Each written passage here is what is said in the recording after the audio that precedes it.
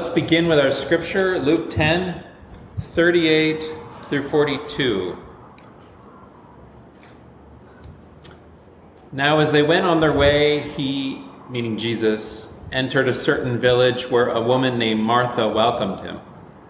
She had a sister named Mary who sat at Jesus' feet and listened to what he was saying.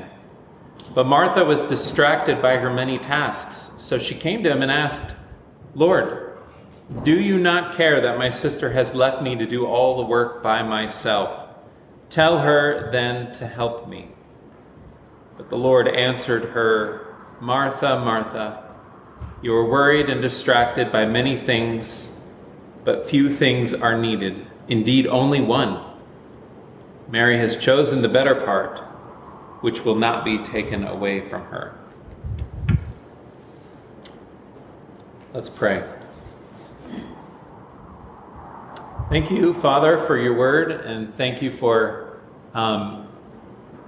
opening it up to us this morning through your Holy Spirit. And we ask that your Spirit will plant it deep in our hearts into good soil so that it will take root, grow, and bear fruit, not just for our own lives, but for our neighborhoods, for those we love, for the people around us.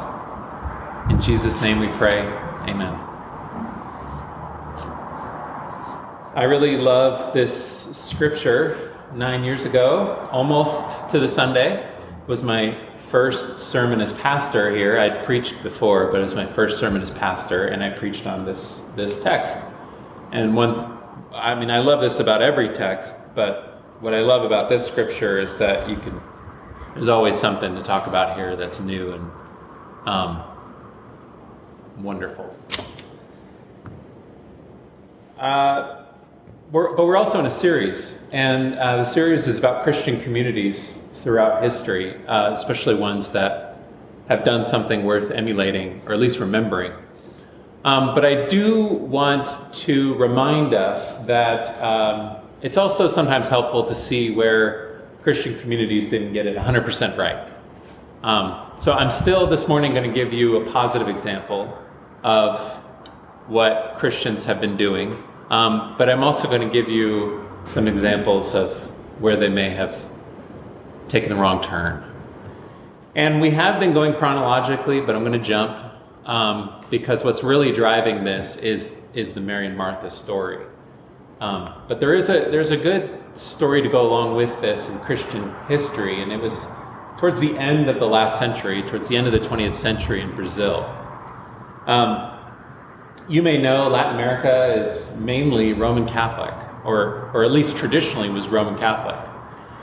And this created a situation where if any religion is in one place for a long time, it becomes kind of entrenched, loses its edge, becomes pretty cozy to power. And that was starting to happen with Catholicism, especially in Brazil.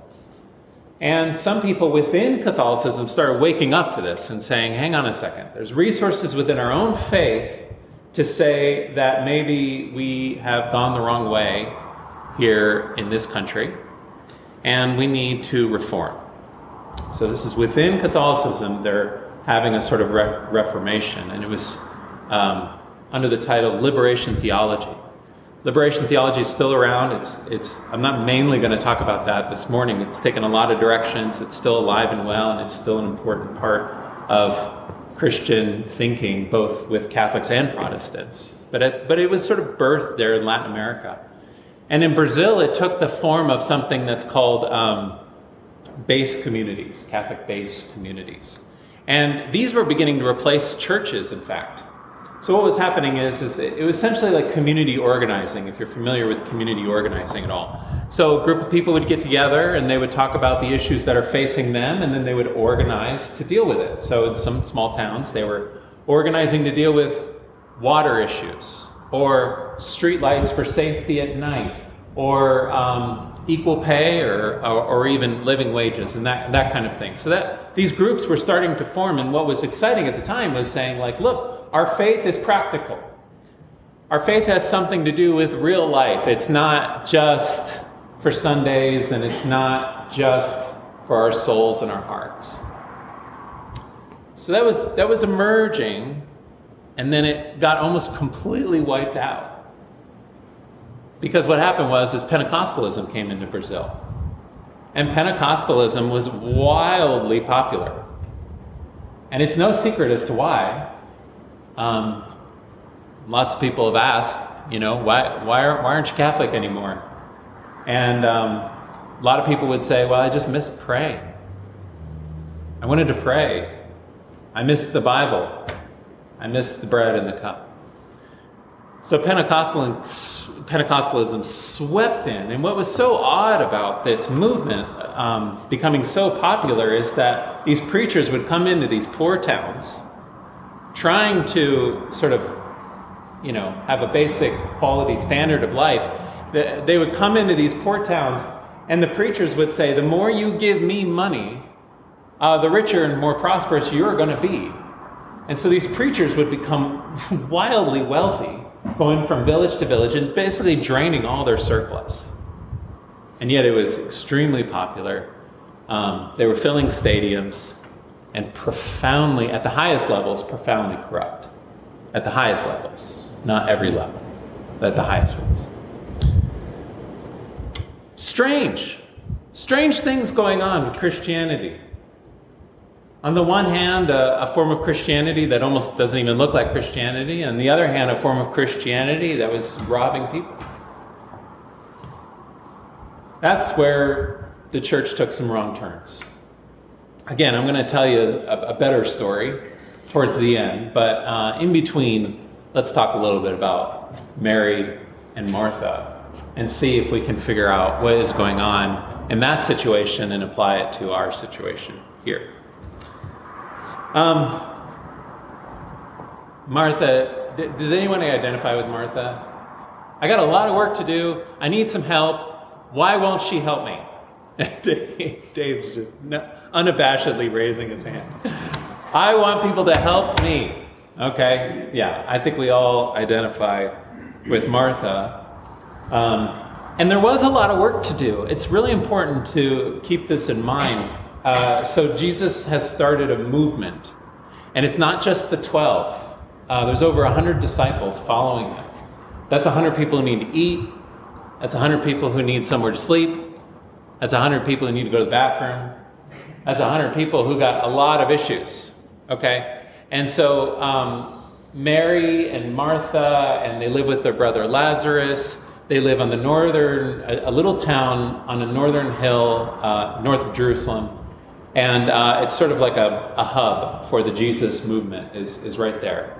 And Martha, we don't know this for sure, but it looks like Martha might have been in charge of that whole operation, which was huge, a huge operation, especially for a group of people who have very little in terms of resources.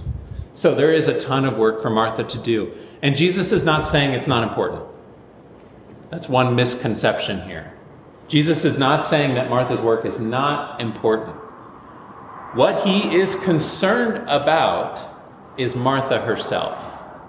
And we get that in the way he responds to her. Luke even writes that he says her name twice, Martha, Martha. I really love that, Martha, Martha. And then he says, you're anxious and you're troubled by the many things. So just,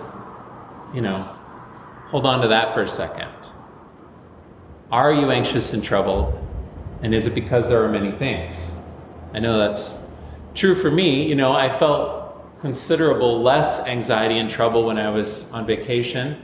And it's because they weren't as many things. I didn't have cell service, so I couldn't read about the many things to be anxious and troubled about. I'm scrolling. I'm scrolling. I wasn't able to do that. I was, I'd get the Coleman stove out and make the coffee, and then my anxiety's gone. That was the one thing I had to worry about, and I did it, and now I'm done, and I can sit and just drink my coffee.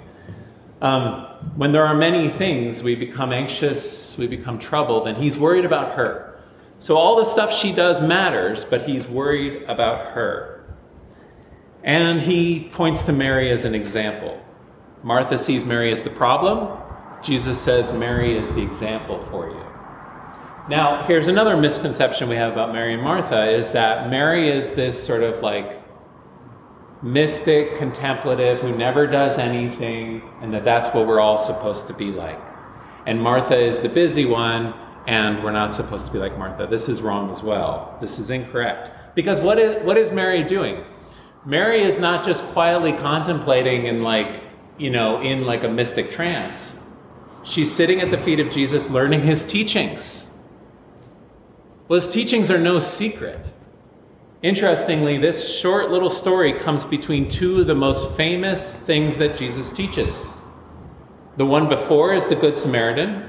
The one after is the Lord's Prayer. The Good Samaritan is about how to love your neighbor. The Lord's Prayer is about how to love God. It's really simple. There's no secret to what Jesus teaches, even though we have to learn it and learn it our whole long lives. But he wants us to love other people and love God. Now, I'm not saying it's easy. It takes a lifetime of learning how to do that. But that's what Mary's up to. Mary is learning how to love people, how to love the neighbor, and how to love God. In the Good Samaritan story, that's nothing simple about that. In the Good Samaritan story, it's somebody that should not be loved. Very unclean. It's costly for the Samaritan to take care of the person who's beaten up by the side of the road. Costly to reputation, costs a bunch of money, costs a bunch of time. So it's not easy to love people, but that's what Jesus is teaching. So there's no reason why we should think that Mary is just off in a mystic trance and that she's the contemplative prayer one and Martha's the active whatever one. That's not the contrast. The contrast is this: what matters most? What's the most important thing? We humans are really, really good at doing things. We're very good at building things. But we're not so good at knowing what the right thing to do is and how to do it well.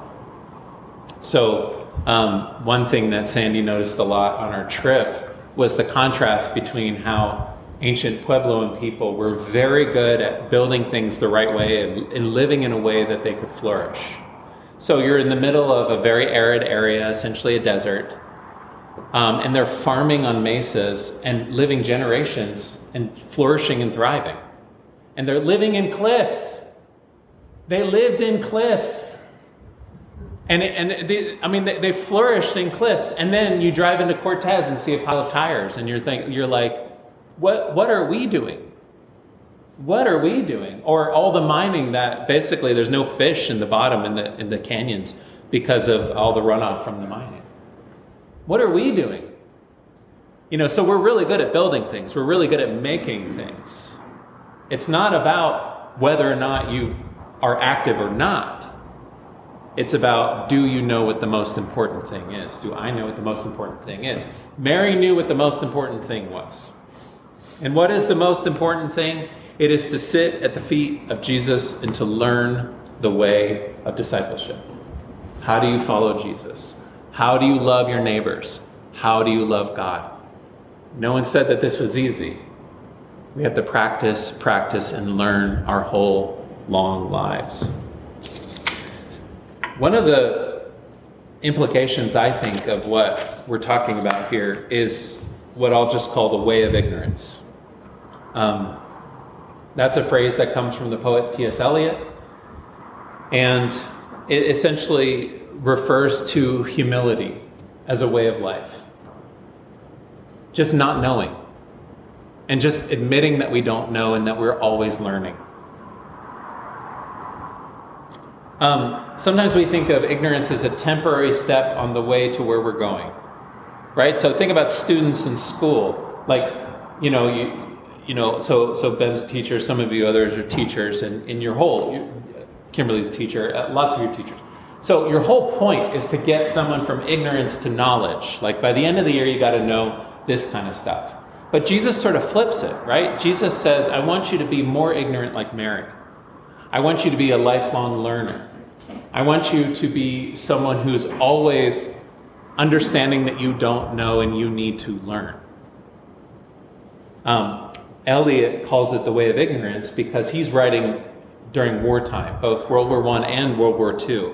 And he looks around and he sees what our certainty has accomplished in these two world wars. And he says, maybe our certainty isn't as good as we think it is. Maybe instead we should focus on the way of ignorance. Why? Because what happens is we develop something like a pattern for the way the world is. Or, sometimes we might call this a worldview or whatever. And I apologize if I've ranted about this before, but I keep seeing it over and over again, and I feel like it needs repeating. But we have some sort of way the world works, and then we drop it on the world, and then we make the world fit that. And then what happens is we're never shocked, we're never surprised, and we never see outside of it. If we had the way of ignorance, then we would be able to be shocked and surprised by reality. And to me, this is the beauty of Christianity, is that Christianity is one of the few things that allows us to see reality for what it is, instead of imposing a worldview. So I don't think there's a Christian worldview. I don't like the idea of a Christian worldview. I think we're just Christians who are capable of accepting reality, because that's what the incarnation is. God accepting all of reality in Jesus Christ. That's literally what the incarnation is. Our patterns, our worldviews, our ideas about the world, they're just too small. Reality is so much bigger. And the reason we get worried and troubled, like Martha got worried and troubled, is because she had her plan for the way things go, and reality was fighting back. Reality was saying, no, it's actually bigger. And the only way to navigate this world without worry constantly, without trouble constantly, is to sit at the feet of Jesus and learn the way of love. So, think about what makes you anxious and troubled. What are the things that make you troubled and anxious? Jesus does not come to us and condemn us for these things. He's not mad at us for feeling this way. He comes to us, says our name twice out of compassion, and says, don't focus on the things that aren't going to last. Focus on the thing that's going to last forever. The essential thing, the most important thing, which is sitting at my feet and learning how to be in this world.